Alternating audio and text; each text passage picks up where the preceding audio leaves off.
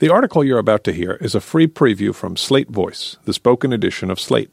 If you'd like to listen to a daily selection of the magazine's best stories, handpicked by our editors, join Slate Plus. Find out more at slate.com/voice.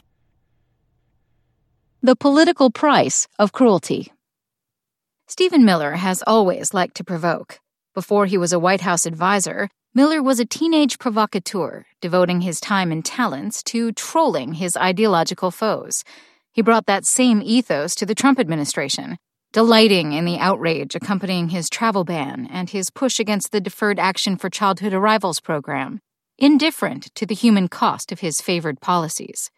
The trouble for Miller and the White House is that amoral trolling is not good politics. The outrage to Miller's policies does not dissipate like the anger around his college newspaper columns. It becomes critical fuel for action and opposition. The response to the travel ban, mass protests, and organized legal action helped crystallize early opposition to the administration, dealing it a major political blow and ending whatever honeymoon it enjoyed with the public. The DACA crisis, spawned by Miller, has split conservatives in Congress and could cost some moderate Republicans their seats come November. Trump's new zero-tolerance approach to border crossings, in which immigration agents separate parents from their children and treat asylum seekers as criminals, may win Miller some plaudits from conservative pundits, but it, too, is a fundamentally rotten policy that is likely to backfire on the administration. The zero-tolerance policy, crafted by Miller, is meant to provoke, to send the administration's opponents into a spiral of anger and outrage. By that measure, it has been a success. The policy has sparked protests across the country and vocal condemnation from a variety of civil groups and religious figures, including Franklin Graham, a prominent Trump supporter. It's disgraceful, and it's terrible to see families ripped apart, and I don't support that one bit, he said.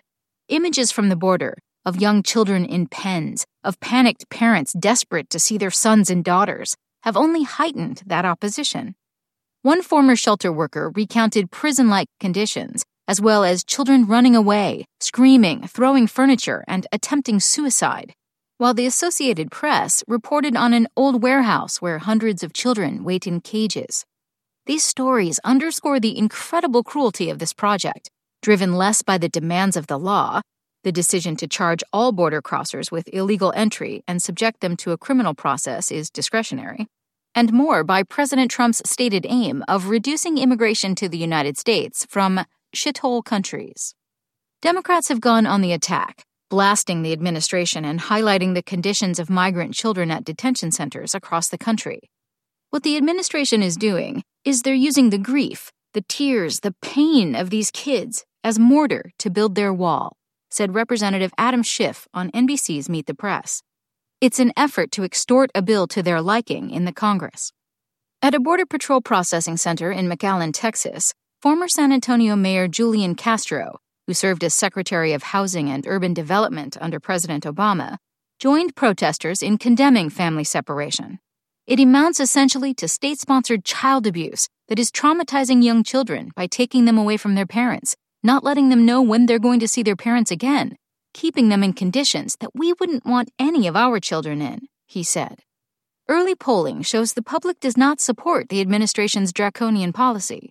According to a recent poll by Ipsos and the Daily Beast, just 27% of Americans agreed, and 56% disagreed, that it is appropriate to separate undocumented immigrant parents from their children when they cross the border in order to discourage others from crossing the border illegally.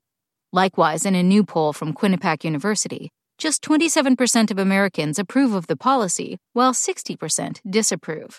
And while majorities of Republicans approve, 46% and 55% in the respective surveys, those are low numbers for a policy backed by the Republican president. And those numbers may get worse as coverage and criticism intensifies. This dramatic and unprecedented unpopularity may explain why the administration has struggled to craft a coherent line on whether it is responsible for the policy. Attorney General Jeff Sessions and Miller defend it outright. Illegal entry into the United States is a crime, as it should be. Persons who violate the law of our nation are subject to prosecution, said Sessions, bolstering his case with scripture and echoing antebellum slaveholders in the process. No nation can have the policy that whole classes of people are immune from immigration law or enforcement, Miller said to the New York Times. It was a simple decision by the administration to have a zero-tolerance policy for illegal entry, period. By contrast, Homeland Security Secretary Kirstjen Nielsen announced there was no policy of separating families at the border over the weekend, before switching gears and defending the policy outright. "We will not apologize for doing the job that the American people expect us to do," she said on Monday. "Illegal actions have and must have consequences. No more free passes, no more get-out-of-jail-free cards." Trump simply blames Democrats, attributing family separation to pre-existing laws that don't actually exist. "It is the Democrats' fault for being weak and ineffective with border security and crime," the president said Monday on Twitter. "Tell them to start thinking about the people devastated by crime coming from illegal immigration. Change the laws." The common thread among each administration official is that they have grossly mischaracterized the situation at the border, hoping to justify their actions by portraying asylum seekers as vectors of criminality when they have a legal right to seek asylum and when their offenses are only misdemeanors. They've gotten scant support from fellow Republicans who seem to see political danger, if not the moral challenge, at hand. "The president should immediately end this family separation policy," said Senator Ben Sasse of Nebraska in a Facebook post, calling the policy wicked and correctly framing it as a new discretionary choice. Many Republicans rightfully fear a backlash at the polls should the policy continue. Stephen Miller may have successfully trolled his opposition, but like the attempted Muslim ban, his weapon of choice is a moral travesty and a political disaster in the making.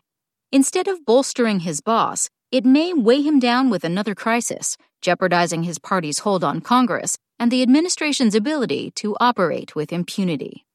Since Donald Trump entered the White House, Slate has stepped up our politics coverage, bringing you news and opinion from writers like Jamel Bouie and Dahlia Lithwick.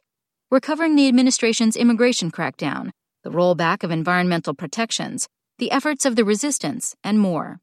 Our work is more urgent than ever and is reaching more readers, but online advertising revenues don't fully cover our costs, and we don't have print subscribers to help keep us afloat. So we need your help. If you think Slate's work matters, become a Slate Plus member. You'll get exclusive members-only content and a suite of great benefits, and you'll help secure Slate's future. Join Slate Plus.